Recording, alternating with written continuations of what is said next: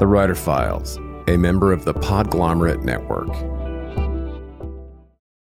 I want to mention a great resource for writers, and this month's sponsor, Truth is the Arrow, Mercy is the Bow, a DIY manual for the construction of stories.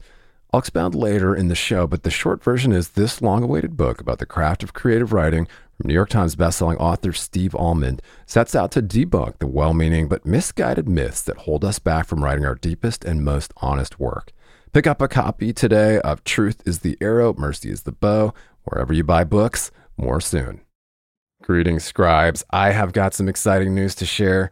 The Writer Files now has an exclusive Patreon community where subscribers will get exclusive access to uncut ad-free interviews, a writer's happy hour, bonus breakdowns, and content from productivity and publishing experts each month.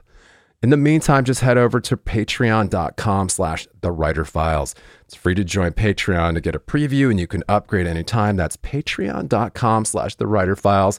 Help us start something special.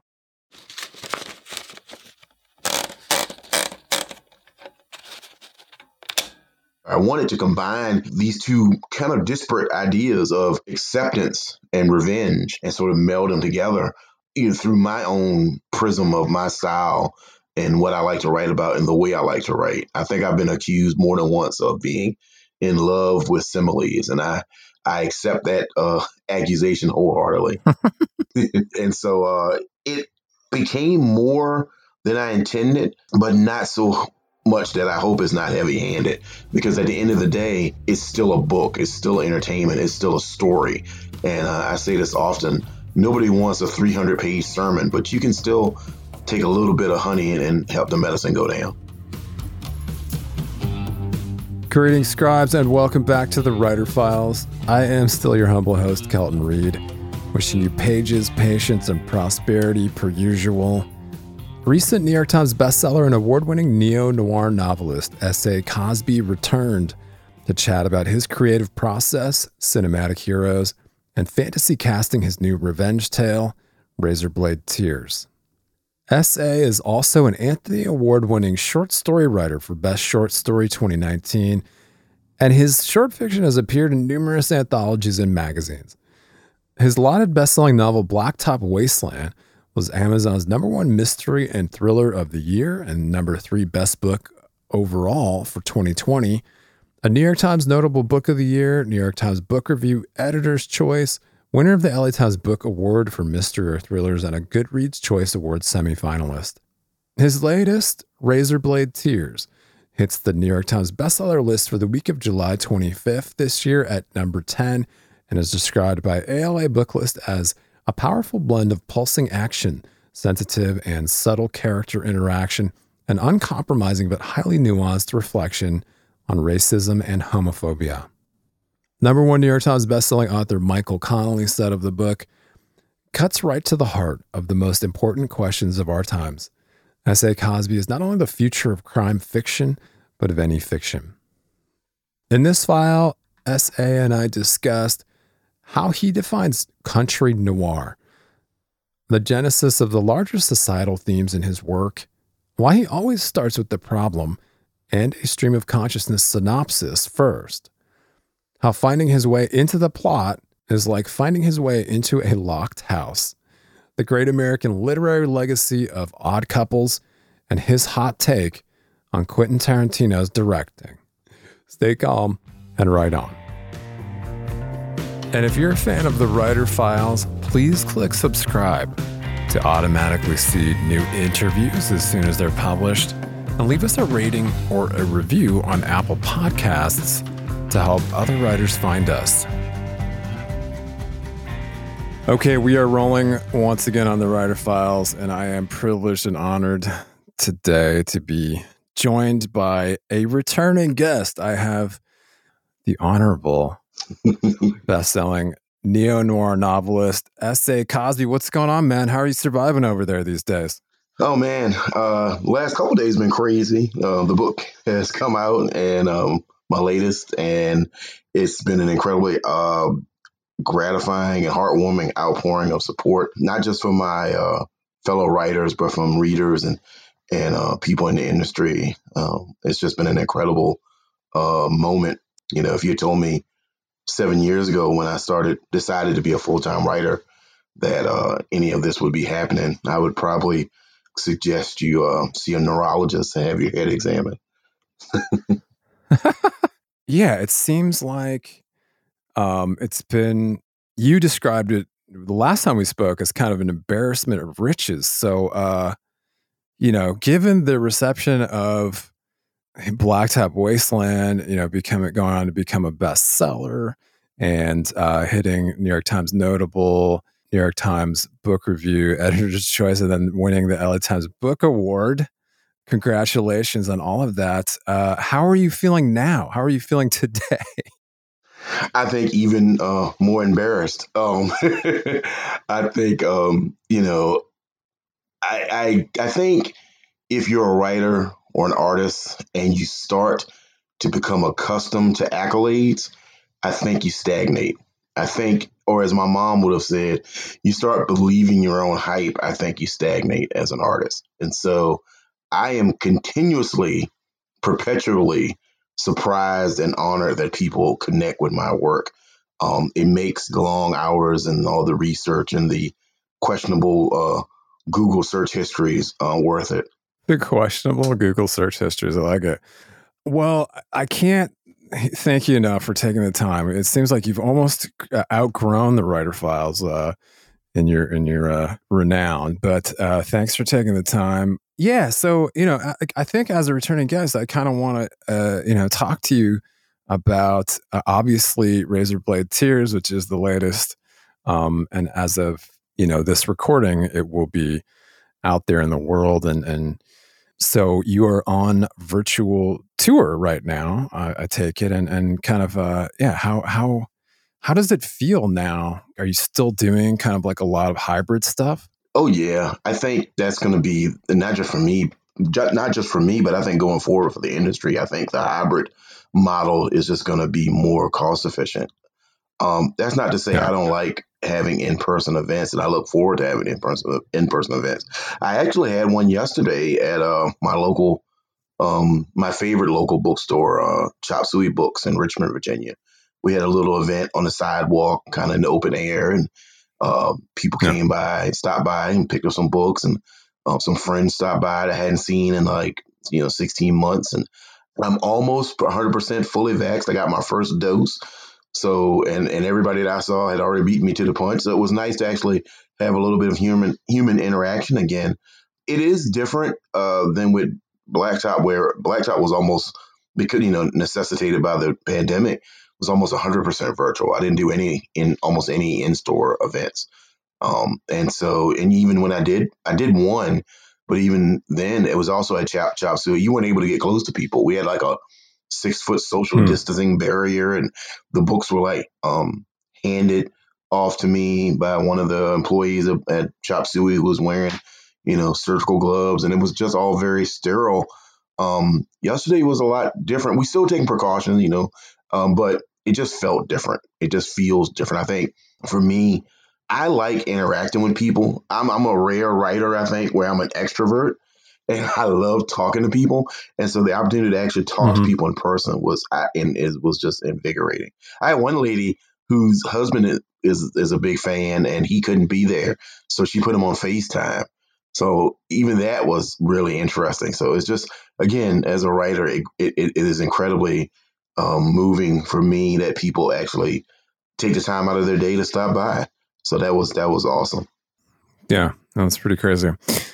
It's pretty great to see the reception that Razorblade Tears has received. I mean, in comparison to Blacktop Wasteland, it's just incredible. I thought that this Michael Connolly blurb was pretty great. He said, "S.A. Cosby is not only the future of crime fiction, but of any fiction where the words are strong, the characters are strong, and the story has a resonance that cuts right to the heart of most important questions of our time." So let's kind of go to the origins of Razorblade Tears, because last time we talked quite a bit about kind of your neo noir origins and kind of this cinematic amalgamation that you put together, and you described it as kind of Defiant Ones meets Rolling Thunder, right? Yeah, yeah. That's a pretty apt description, I think. As far as like my influences and where it came from, there's a couple of different pieces to the foundation there. One, I love cinema. I love the French New Wave, but I also love, like avant-garde cinema. But I'm also an unabashed fan of the grindhouse B movie cinema, especially the mid to late '70s. And Razor Blade Tears started out in my head as sort of an homage to those, tough, country noir movies that came out in that time period. It seemed like, in the late '70s, filmmakers discovered that there was like, 25 or 30 more states other than California and New York. And so they started filming movies in Louisiana and Florida and Georgia and North Carolina, South Carolina, and so on and so forth. And so movies like, The Defiant Ones or Rolling Thunder, which is one of my, anybody listening, Rolling Thunder is one of the great revenge movies of all time. It's also Tommy Lee Jones's first, I think his first film role with William Devane in that movie. But anyway, so that's how it started. I kind of had this image of this, sepia toned B movie in my head about two fathers seeking justice, seeking revenge.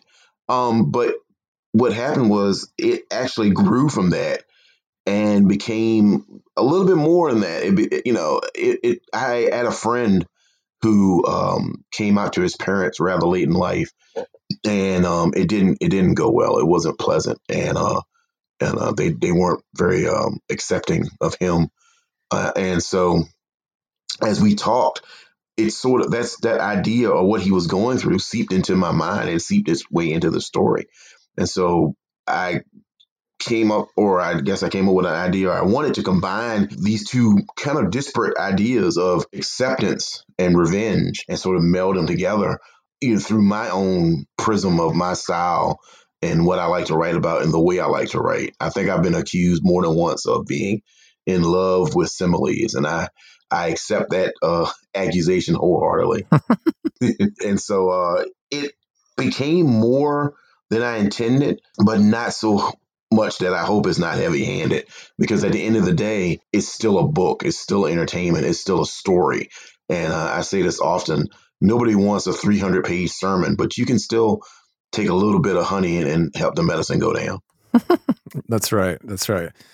I think, can't we credit your mom with that? Yeah, but I found out that she got that from Mary Poppins, but she used to say it all the time, and it still has a lot of resonance with me. I believe that. I think that's what the best books do. Yeah. The best books entertain, but they also make you think, and they make you think in a way that's not, obtuse or too condescending, and that's always the high bar that I'm trying to reach. Yeah. Yeah. Earlier in the show, I mentioned an invaluable resource for writers. Truth is the Arrow, Mercy is the Bow, a DIY manual for the construction of stories based on 3 decades of writing, failing, and trying again. Author Steve Almond is a beloved professor at Harvard and Wesleyan and the acclaimed New York Times bestseller of 12 books of fiction and nonfiction. And in Truth is the Arrow, Mercy is the Bow, Steve employs the radical empathy he displayed as a co-host of the Dear Sugars podcast with Cheryl Strayed, where they explored the joys and trials of storytelling to explode myths that hold us back from writing our deepest and truest work. The book includes chapters on plot, character, and chronology, but travels far beyond the earnest intentions of most craft books. It also includes writing prompts to generate new work. Pulitzer Prize-winning author Richard Russo called it one of the best books on writing he's ever read, and also the funniest. Pick up a copy of Truth is the Arrow, Mercy is the Bow, a DIY manual for the construction of stories, wherever you buy books, and add it to your TBR today. And just a quick aside to revisit the exclusive Writer Files Patreon community, where subscribers get access to uncut ad-free interviews, a writer's happy hour, bonus breakdowns, and a lot more. I know that for serious writers, it can be more distracting than ever to cut through the noise, stay productive, and home in on what's happening in the publishing industry. Over 8 years, we've provided a looking glass into the habits of professional writers and publishing industry insiders. And as your humble host, I've decided to launch a membership-based Patreon for serious scribes to cut through the noise, swap tips and tricks, and hang out with like-minded peers. Just head over to patreon.com/thewriterfiles for bonus writing resources, monthly episode breakdowns, Writer's Happy Hour, a community of your peers, ad-free episodes, and more. It's free to join to get a preview, and you can upgrade anytime. That's patreon.com/thewriterfiles. Help us start something cool and special. Keep calm and write on. Well, congrats on the work and the reception. We won't do any spoilers here, but I thought kind of how BookPage described it was very apt. And, they just kind of described it as a mission-driven novel where you're deconstructing the cultural plague of homophobia, both in larger society and in the Black community. And obviously this Southern noir is a very cinematic backdrop for that in the way that you describe it or the way that you write it. But yeah, I mean, I don't know. I want to talk maybe a little bit more about your writing process, kind of Okay. When you come to the screen or the page, and you come with an idea like this one, and then it kind of grows into something different. Yeah, how are you finding, or what are you finding is your most productive process from Genesis to kind of. Yeah. For me, it always starts with what I like to call the problem. What is the problem that a character of mine is facing? And I like to sort of figure out the problem and the solution. And then I tell a story around it. And so for me, like for instance, Raised with Late Tears, the problem is, these two fathers and their sons have been murdered. And what does that mean? What does that look like? What does that entail for them? How does that affect them, both, emotionally, spiritually, psychologically? Where do they go? What do they do? And so what I do for myself is I sit down and I write myself a very stream of consciousness synopsis. It's very much Finnegan's Wake, but just for me. Nobody else ever has to suffer through it. And and so it's me telling myself the story. And like I said, it's very stream of conscious. I just sit down and I start typing. I open up a Google Doc and I'll title it. And then I'll start telling myself the story. These two fathers, their sons are murdered. They're both ex-cons. They're men of violence. They've killed people. They've murdered people. They've done their time, and now they're members of society. And are they willing to, And so I tell myself the story that they're willing to, risk their lives, their freedom to avenge their sons. And then I just tell myself the story beat by beat by beat. And then once I finish the synopsis, which a lot of times is very different from what the book actually looks like, but once I finish the synopsis, then I can start the book, because I can't start a book until I can tell myself the story. I can't tell you the story until I can entertain myself. And then once I can entertain myself, I can tell someone else's story. A lot of times for me, finding a way into a book is like finding my way into a locked house, and I've misplaced my keys. And so I have to figure out a way to get in the story. And just for me, it's the synopsis. It's this little synopsis that, like I said, never sees the light of day. For a lot of other people, it's a different process. Some people are total pantsers. Some people are outliners. I try to avoid outlining because I hate it. But at the same time, I'm not a complete 100% pantser, because I do like to have some structure to see where the story goes. But yeah, it all starts with me telling myself the story. Yeah, you've obviously have a vast array of influences, and kind of going back to this great legacy of American letters, especially, and you've talked about kind of turning some of these tropes on their head. I wanted to ask about the relationship between Ike and Buddy, and this kind of odd couple teaming. They're not that different, but there is this great legacy of, from 48 Hours to Lethal Weapon, teaming up. Yeah. The kind of the crazy white guy who has a drug problem with the really methodical African American, talk about that. You take a story like Lethal Weapon. Where Danny Glover, Roger Murtaugh is his character. He's close to retirement, and he's too old for this S, as he says. And then you've got Martin Riggs, who's this broken man, this damaged, crazy person, but with an incredible skill set. And what I always saw from movies like you were talking about 48 Hours or whatever, or Lethal Weapon or what have you, for me as an African American writer, a lot of times those movies had an imbalance of power. And what I mean is not that, say for instance, Lethal Weapon, not that Martin Riggs is more powerful than Roger Murtaugh, but because of his characterization, he's more interesting. Roger plays a straight man to Martin's wild character. That imbalance is a little bit reversed in 48 Hours, but then thematically, Nick Nolte's character has the power over Eddie Murphy's Reggie Valentine because he's the cop and Reggie's the criminal. And so for me, when I start down to write Razorway Tears, I wanted to equalize that power. I wanted to remove that imbalance.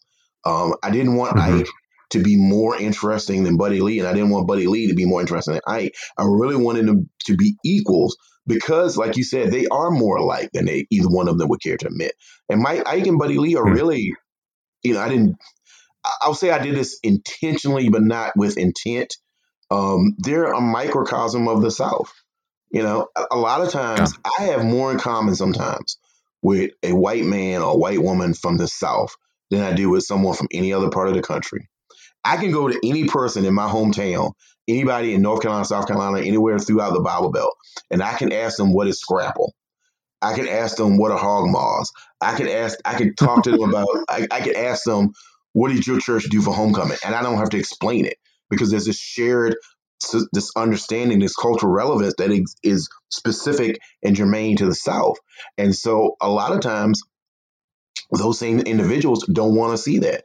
They don't want to acknowledge the sameness, the compatibility, so to speak, that they share with members of the Black community. And so I wanted to take two characters that are from the same area, from the same town, whose sons are married and they still have never really crossed paths, and force them, literally put them in a truck in a sealed room and make them talk. And, using the impetus of the fact that they're on a revenge mission, that also forces them to confront their prejudices about each other, their misunderstandings.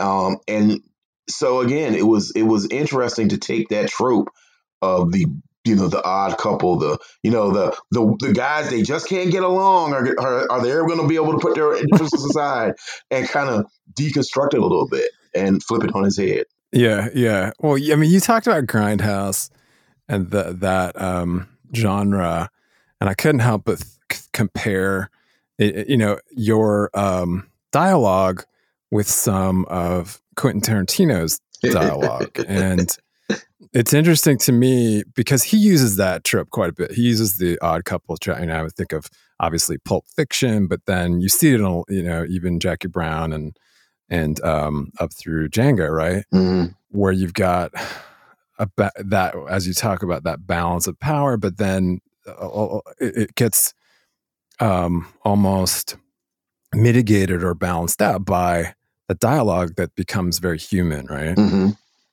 Yeah, I mean, Quentin, I think here's a scorching hot take for you. I am still a huge fan of his dialogue and his writing, but I think as I've experienced his work as an adult, I think the difference between Quentin and some other folks who are doing similar work or using that similar trope is that Quentin likes the iconography of the trope. He likes the visual of it. He likes the actual visual, black guy to white guy. This odd couple, can they get along? He likes the cultural, pop culture zeitgeist of the dialogue, as opposed to really investigating the characters. Because a lot of times, and that's just my opinion, a lot of times his direction invalidates the autonomy of the characters he's created. Like, for instance, everybody loves, I'm included, loves Samuel Jackson's final speech in Pulp Fiction, where he's got the gun on Tim Roth and he's saying, he says that great line, the truth is you're the weak and I'm the tyranny of evil men, but I'm trying, Ringo. I'm trying real hard to be the shepherd.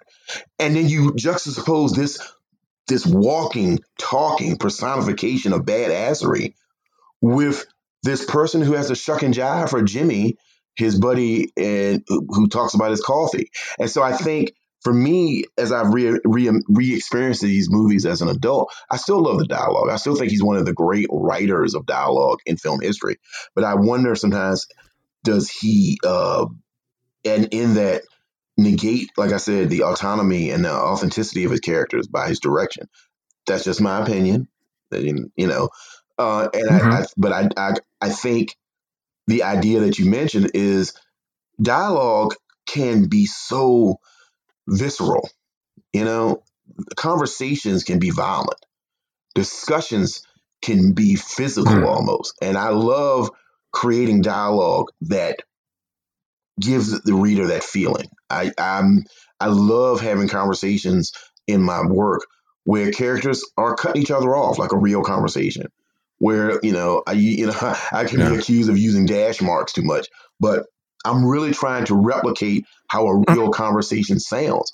That being said, yeah, I intentionally give my characters monologues sometimes. I intentionally have them, uh, step out into the center of the stage to give us soliloquy, to quote, to use a Shakespearean term, because that's part of writing too.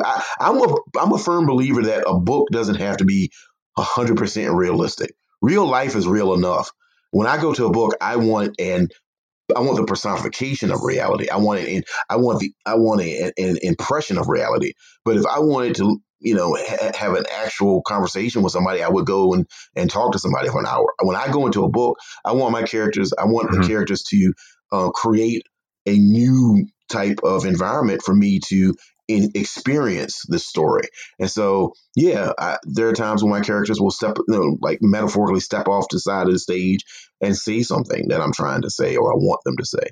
And I think, again, dialogue-driven stories can do that in a way that I think other types of medium or stories can't. And so, in that respect, I definitely admire like writers like Quentin Tarantino. David Mamet is another one that does that to an incredible extent. That the dialogue, the verbal jousting becomes almost as intimidating as a punch to the face. And I'm definitely trying to reach that level, trying to create that sense of, rhetorical combat, so to speak, in my writing. Yeah, yeah. I just thought for one quick second to diverge to stage stuff. Did you ever see True West? Oh yeah, I love True West. Sam Shepard. Yeah, I love True West. Yeah, I thought of that because I do love Mamet also, and then I thought from stage to page, that's pretty interesting stuff. I could pick your brain more about it. I do want to mention, I know you got to go. Razorblade Tears, S.A. Cosby's latest. We'll link to in the show notes. A provocative, fast-paced story of bloody retribution, heartfelt change, maybe even redemption. And I thought Washington Post had a very nice blurb. They said, S.A. Cosby's new crime novel is provocative, violent, beautiful, and moving too. And Elmore Leonard, wherever you are, you've got competition. I read that and I had to sit down. I mean, there are three people, right? There are three writers for me personally that are on the Mount Rushmore of crime writing. Elmore Leonard, Walter Mosley, and Dennis Lehane. When you talk about dialogue, when you talk about characters, when you talk about motivation, when you talk about plot, those are the high bars for me. Those are the vaunted elders. And, two of them have given me blurs for a book. And one of them is unfortunately no longer with us. So to get a blur from Dennis Lehane and get a blur from Walter Mosley and then have someone compare me to Elmore Leonard, it's the trifecta of what I thought I wanted to achieve as a writer. It doesn't get any better than that. Stunning work. Thank you very much for taking the time. Before we sign off here, you're on Twitter, you're on Facebook. I'll link to all those things. Yep. Any news on film or small screen adaptations of your work? Yeah, real quick. Both Blacktop Wasteland and Razorblade Tears have been optioned for film. The script, or a working script for Blacktop Wasteland, has been completed by the great Virgil Williams, the co-writer of Mudbound, which was an Oscar-nominated film a couple years ago on Netflix. The script for Razorblade Tears is being written as we speak. And like everyone else, I fantasy cast it in my head when I was writing it. I don't know if those are the people that will end up in a possible film, but my inspirations for both Buddy Lee and Ike were Buddy Lee was inspired by the great Sam Elliott. I actually make reference to that a couple times in the book. And Ike was inspired by the great underrated actor, Delroy Lindo. Just was most recently seen in The Five Bloods. So those are who I was envisioning. Everybody else can envision whoever they want. I've heard all kinds of names bandied about, and I don't disagree with any of them. They all sound like wonderful choices. So, oh man, that's good casting. I can see both iconic actors now in those parts, and now I won't be able to unsee that as I. I'm sorry. As I read more of the book, but hey, congrats. Please come back and talk with us again. Do have safe journeys, and be they virtual or otherwise, enjoy the rest of your book tour, my friend. Thank you so much for having me back, man. I would love to come back again. It's been such a blast. Thanks so much for joining us for this episode of The Writer Files. And if you enjoy the podcast, please subscribe to the show and leave us a rating or a review to help other writers out there find us. You can always leave a comment or a question and visit the entire archives at writerfiles.fm. And you can chat with me on Twitter at Kelton Reed. Cheers. Talk to you next week.